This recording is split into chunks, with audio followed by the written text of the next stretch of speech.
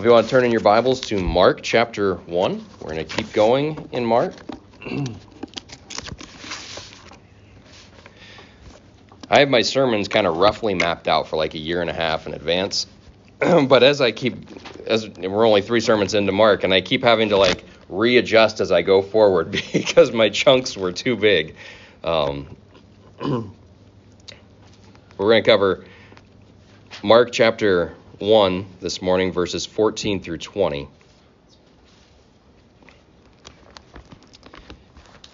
We just prayed. Every Sunday we pray in the Lord's Prayer, "Thy kingdom come, thy will be done on earth as it is in heaven." What are we asking for when we pray that? What is the kingdom of God? That's the question at the heart of our text this morning, Mark chapter 1, verses 14 through 20, which reads this way. Now after John was arrested, Jesus came into Galilee, proclaiming the gospel of God and saying, "The time is fulfilled. The kingdom of God is at hand. Repent and believe in the gospel." Passing alongside the Sea of Galilee, he saw Simon and Andrew, the brother of Simon, casting a net into the sea, for they were fishermen. And Jesus said to them, "Follow me, and I will make you become fishers of men." And immediately they left their nets and followed him.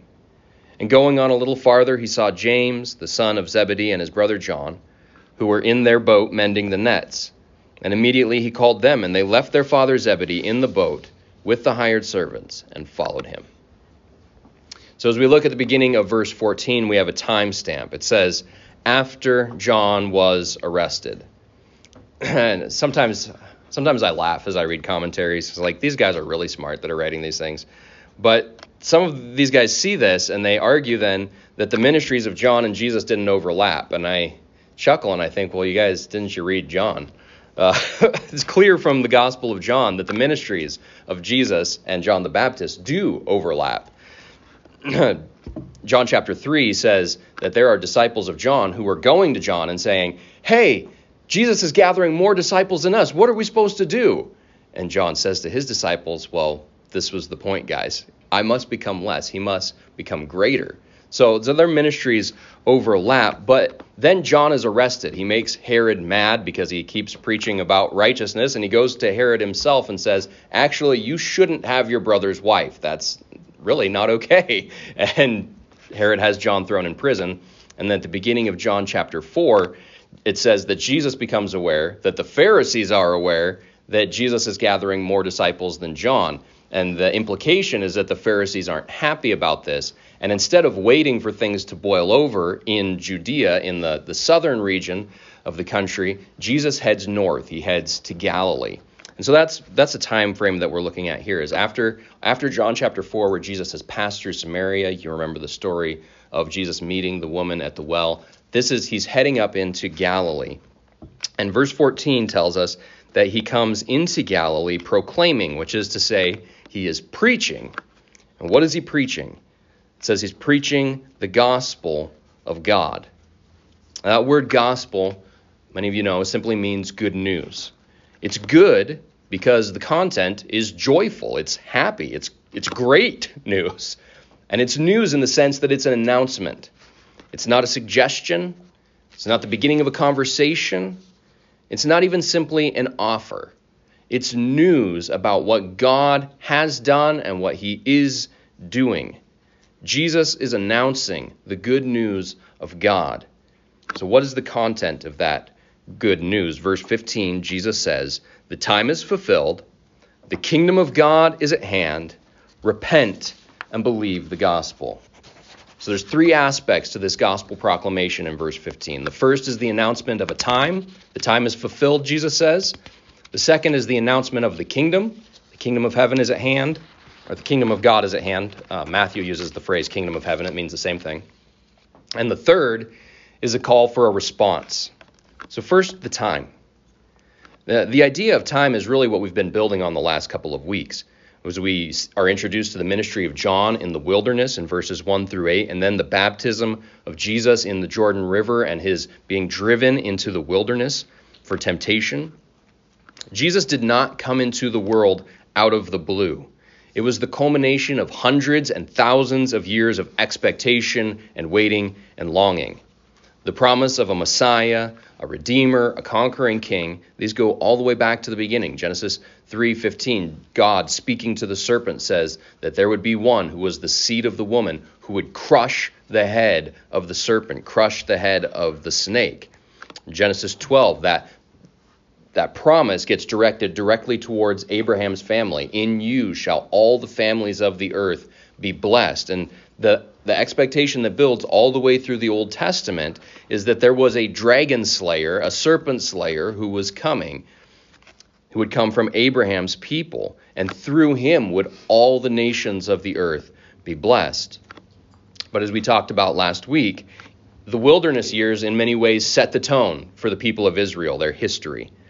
They had amazing experiences of God, followed by times of stunning rebellion and lawlessness, which would then be followed by periods of God's discipline for them, and then they would repent and God would bring them salvation, and then you hit the repeat cycle and it goes over again and again.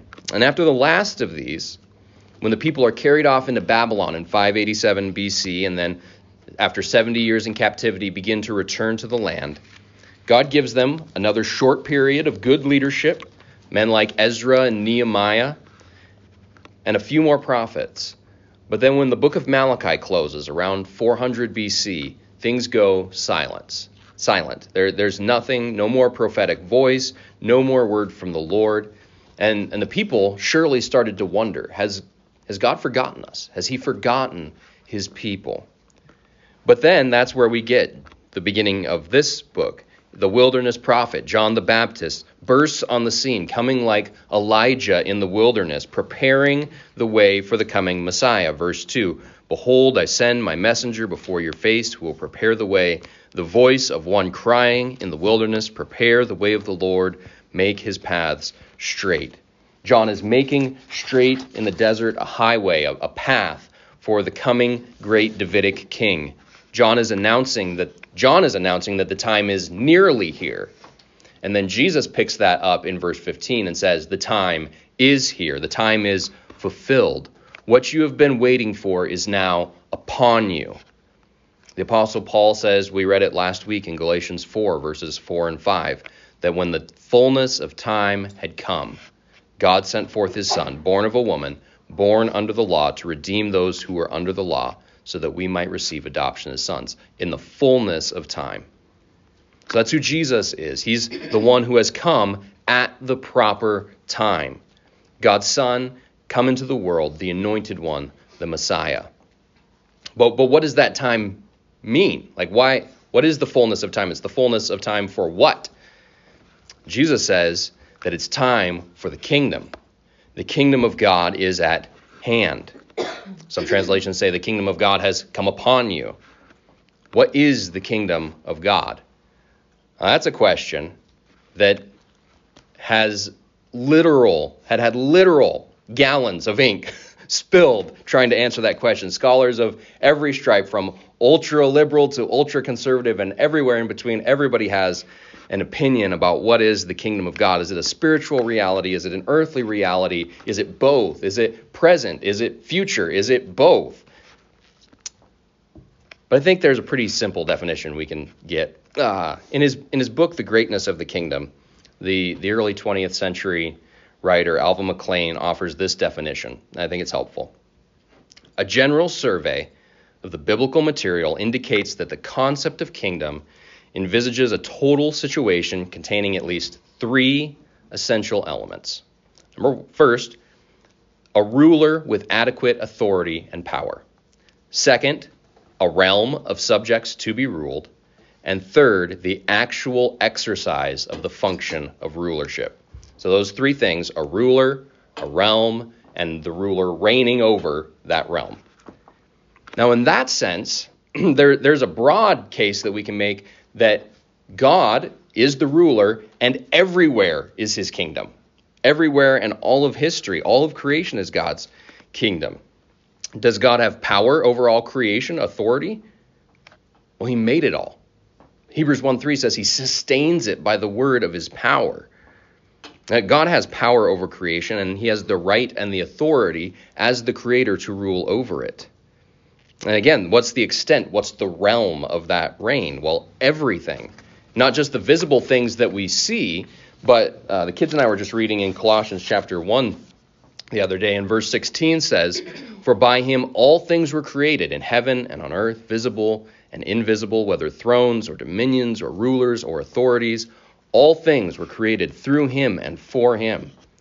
And likely there in Colossians 1, when Paul speaks of thrones, dominions, powers, authorities, he's not talking about the things that we see like Putin or Biden or, visible heads of state. He's talking about spiritual authorities, the powers that be that we can't see. Everything, even the demonic powers, are underneath the rule of God. And God exercises his rule. Matthew 10:29 says that not a sparrow falls to the ground apart from the will of the Father. Even those who are not Christians in Scripture, it makes clear, are governed by God. In the book of Exodus, and then Paul quotes this in Romans 9, it tells us that God hardened Pharaoh's heart. He says, "I will have mercy on whom I will have mercy. I will have compassion on whom I will have compassion." And the implication is that I will also harden whom I will harden.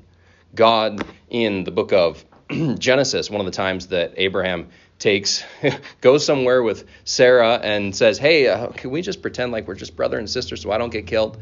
He goes to Abimelech, this not godly king, someone who's apparently not worshiping Yahweh.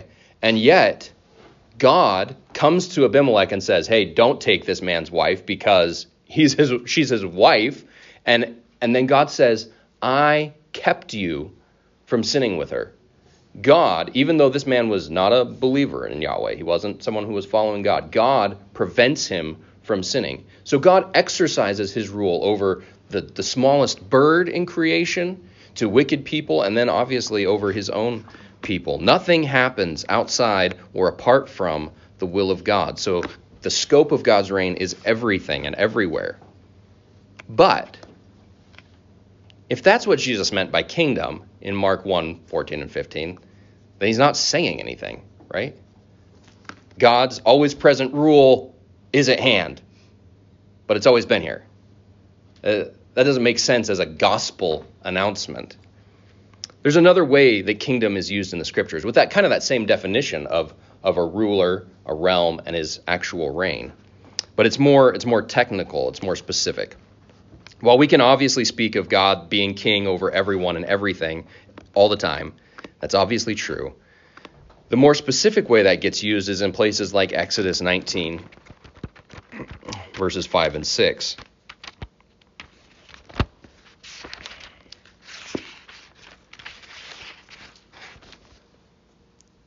God says in verse 5, "Now therefore, if you will indeed obey my voice, keep my covenant, you shall be my treasured possession among all peoples. For all the earth is mine, and you shall be for me." So like within that earth, so everything is mine, but within that, "you shall be for me a kingdom of priests and a holy nation." A kingdom of priests and a holy nation. God brought the people of Israel out of Egypt in order to represent him. Their nation was to be the place where his kingdom, his rule, and his authority was made clear, was made visible in the world. They were to make visible the rule and reign of God in this visible world. Israel was to be distinct from the nations. In this way, they were to be a place where the tabernacle and then the temple stood at the center of the nation as the place of worship, where Yahweh had sacrifices offered to him and he poured out blessing upon his people, where worship took center stage. A place where God's laws were to be read and studied by the king, according to Deuteronomy 17. And then the king, along with all the people, were then to obey the law of the Lord. They were to be a people characterized by Psalm 1, meditating on the law of the Lord day and night. They didn't do that, did they? Again and again, Israel failed in that role. She didn't live up to her calling to be a light to the nations. But Jesus comes and he says, the time is fulfilled. The kingdom of God is at hand. You, Israel, he says, were supposed to be the visible kingdom. And you didn't do it, but now it's here. It is here. Well, what does Jesus mean by here? I think first of all, he means that the king of the kingdom has come. God, who is always present everywhere, he's not restricted by physical space like we are, right? He's omnipresent. He's outside of the constraints of what he has made. Yet, the eternal second person of the Trinity, the Word, the Son, took on flesh and dwelt among us. He added to his eternal divinity humanity and lived a real life in a particular place, in a particular time in history. Jesus was born in Bethlehem of Judea, grew up in Nazareth, and now in Mark chapter 1, he's walking around in Galilee. He came to a specific place, a specific time in history, speaking to people. The Almighty God of the universe was walking around with Galilean dirt beneath his toenails. And his message is, the king is here. He's here. The kingdom has come because the king is here. And that's good news because it means the visible rule and reign of God is breaking into the world. The people of Israel expected that he would come and set up an earthly kingdom, an earthly throne there in Jerusalem, kick out the Herods and kick out all of the Romans, not just their puppet kings, the Herods, but all of their influence. And then they expected that that kingdom centered in Jerusalem would take over the world. But that's not what Jesus did, at least not in the way that they expected. Remember what we talked about last week, that the fundamental problem the people of Israel had in Exodus was not Pharaoh's bondage of them. It wasn't that they were slaves in Egypt. And in the first century, the fundamental problem that the people of Israel had was not that the Romans had them under their thumb. Those are real problems. Like oppression and slavery are real problems. Like those aren't jokes. But they are not the deepest problem. The deepest problem is that the people of Israel in Exodus were in bondage to their sin. The people of Israel in first century Jerusalem and Judea and Samaria and Galilee, like they were under the oppression of sin. It's the same problem that we have today. We are in sin. As Mark's gospel unfolds, what we're going to see is that Jesus is the one who came to die for sins. He's the one who paid the price for us so that we could be reconciled with God, freed from that slavery, released from that oppression. But the other thing that we see, beginning here in Mark 1 and carrying all the way through this gospel and all the way through the New Testament letters and all the way through the book of Revelation, is that what it means to have Jesus for your Savior is not just that he releases you from the eternal consequences of that sin. It's not just that he gets you out of hell. To believe in Jesus is also to believe in him as the King, as the Lord, the one who deserves my worship and my service. Jesus is the one who calls you to follow him, to believe in him. To believe the gospel is to embrace Jesus not only as your Savior in the sense of a get-out-of-hell free card. It's to embrace him as your Lord, the ruler of your whole life. Verse 16 says, passing alongside the Sea of Galilee. We see this, the response is what we're going to see here. Passing alongside the Sea of Galilee, he saw Simon and Andrew, the brother of Simon, casting a net into the sea, for they were fishermen. And Jesus said to them, follow me, and I will make you become fishers of men. And immediately they left their nets and followed him. Now, we read that and sometimes we think, wow, first time they met this guy, they follow him. They just take off, they leave everything, and they follow him. That's probably not the case, actually. Again, if you look at John chapter 1, these guys have probably interacted with Jesus before. And they certainly have interacted with Jesus before. John chapter 1, beginning in verse 35, this section of John chapter 1 is still focused on the ministry of John the Baptist. And it says, the next day, John, as in John the Baptist, was standing with two of his disciples. And he looked at Jesus as he walked by and said, behold the Lamb of God. And the two disciples heard him say this, and they followed Jesus. Jesus turned and saw them following and said to them, what are you seeking? And they said to him, Rabbi, which means teacher, where are you staying? And he said to them, come and you will see. So they came and saw where he was staying, and they stayed with him that day, for it was about the 10th hour. One of the two who heard John speak and followed Jesus was Andrew, Simon Peter's brother. He first found his own brother Simon and said to him, "We have found the Messiah," which means Christ. He brought him to Jesus. Jesus looked at him and said, "You are Simon, son of John. You shall be called Cephas," which means Peter. These things almost certainly took place before what we're reading in Mark chapter 1. So Peter and Andrew, it seems, are fairly religious men. There's at least some sense in which they understand that there's something wrong with them. That's what would have drawn them to John's ministry. Andrew, at least, is described as a disciple of John, and so he would have been baptized by John. And when he sees Jesus there, and John says, "There is the Lamb of God," Andrew's like, "Okay, I'm going to go follow him now." And he follows, and then he goes and gets his brother, and together they spend time with Jesus. But apparently, after that time where they hang out with Jesus, they go back to work. Like, they've got to eat. They're fishermen. So they go back to their boats, and they start casting their nets and earning their living. So as Jesus comes into Galilee, he walks by the sea, and there they are, out there casting their nets.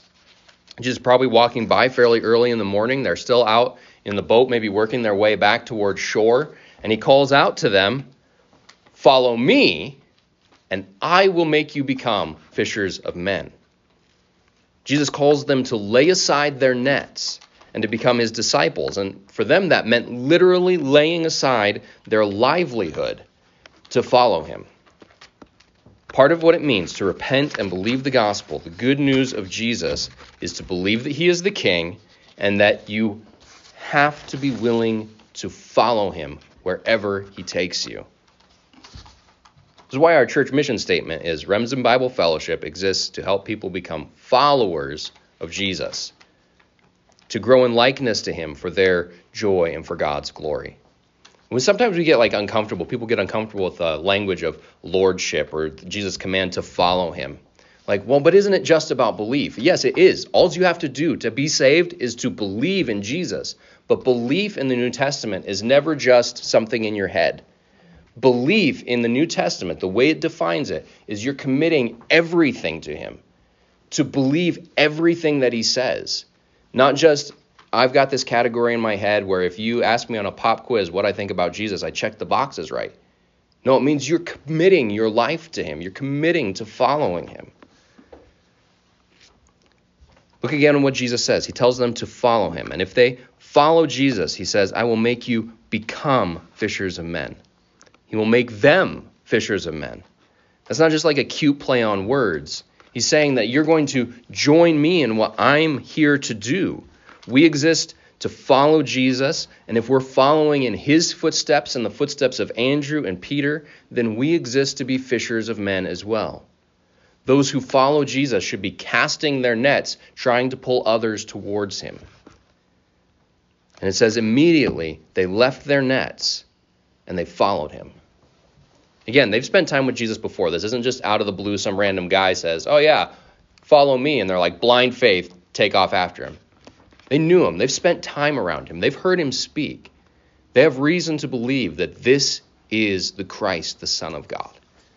And they believe in him, and they say, okay, if he is who he says he is, and we think he is, it's worth the risk.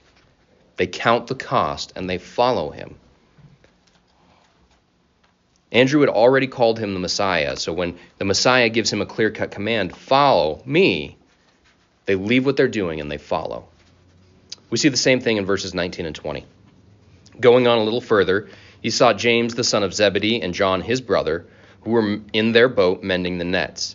And immediately he called them, and they left their father Zebedee in the boat with the hired servants and followed him. And presumably it's very early in the morning.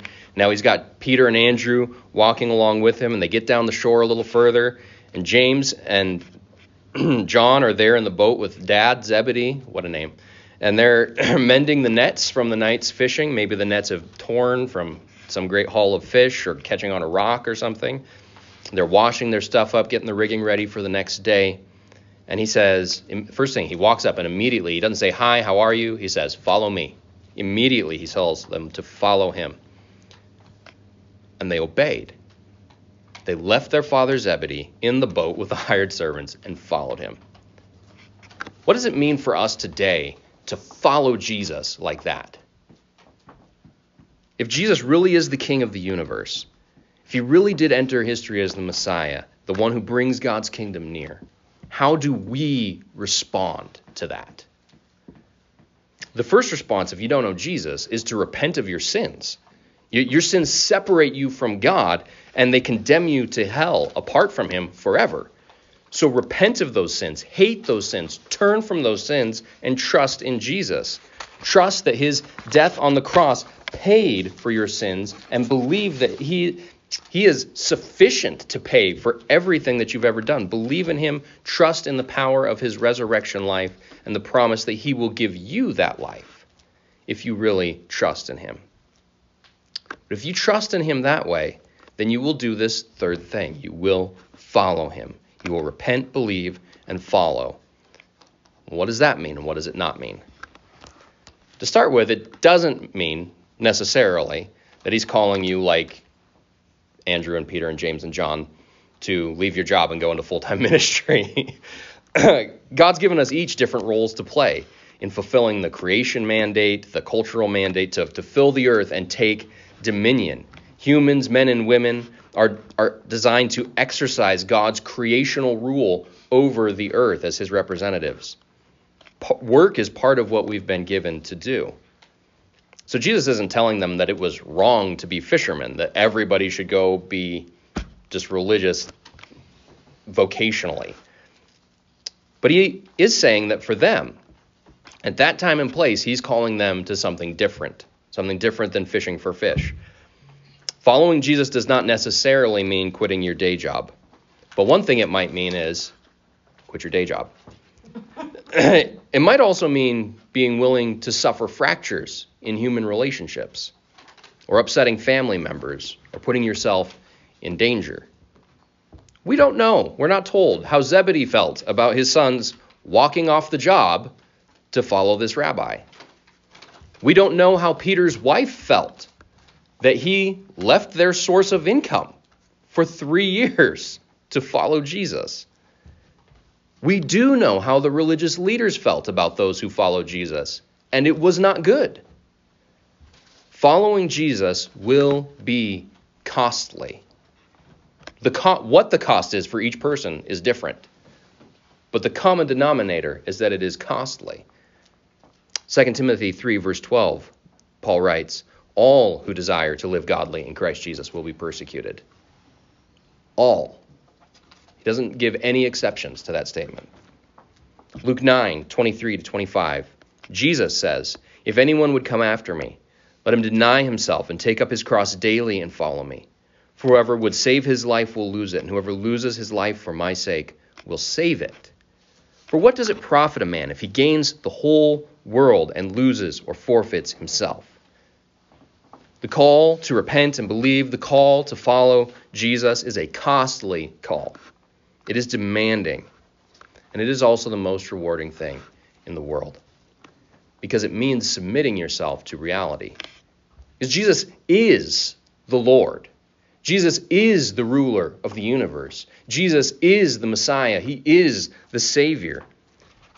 The book of Revelation, chapter 20, pictures still a coming rule and reign of Christ visibly over all the earth.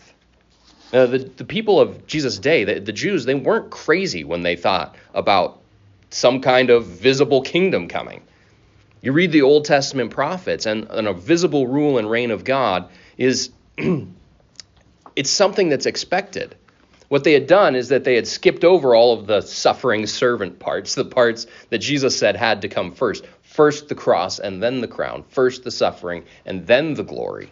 They'd skipped over those parts, but their expectation in the end is not totally off base. But before we get there, before that day comes, in the in-between, we still need to take Jesus' words seriously. The kingdom is near. And it's near to the world in the presence of the church. We are the place for that language from Exodus 19 of, "I'll make you a kingdom of priests, a holy nation, a people for my own possession." The Apostle Peter picks that up in 1 Peter 2, and he applies it to the church. He says to believers in Pontus, Galatia, Cappadocia, Asia, and Bithynia, and by extension to all Christians throughout all time, you are a chosen race, a holy nation, a holy priesthood, a people for his own possession. We are the place where the rule and reign of God are made manifest, where we make it clear to the world that Jesus is king right now, that he's worthy of being followed. And we show that. We make that kingdom visible, even though it's not fully here. It's not over all the world yet. We make it visible in this age by being willing as Christians and as churches to do whatever Jesus tells us to do. Are you willing to do whatever he says to do? Are you willing to repent of all of your sins, to quit clinging to some of them while saying, I'll let go of those ones over there? Let go of them. As they come visible to you, we don't see them all at once, praise the Lord, or we'd be overwhelmed. But as you become aware of sin, are you willing to repent of it and let it go? Are you willing to be fishers of men? To try to cast the net out and pull people towards Jesus? That's what he calls us to do. Repent of your sins, trust Jesus, join him on mission, and submit to his authority. That is what this text is calling us to do everything he tells us to do. That's what we're called to as Christians.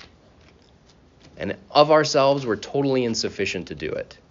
But by his Spirit, we can obey. So let's ask him to help. Father God, would you help us? First of all, if there's any here who don't know you, would you open up their eyes to see their sinfulness and their need for a Savior? And to gladly then accept and trust in what Jesus Christ did on the cross, paying for all of our sins. And trust in the hope of resurrection life for all eternity that is given to everyone who trusts in him. And Lord, would you help each of us who have trusted in you to gladly lay aside everything that we're hanging on to that slows us down from following you. Help us to see. It does look different for each life. What is the cost of discipleship? What are the things we need to let go of so that we can lean into serving you and following you and worshiping you with everything that we are and everything that we have? Help us to love you with all our heart, soul, mind, and strength, we ask in Jesus' name. Amen.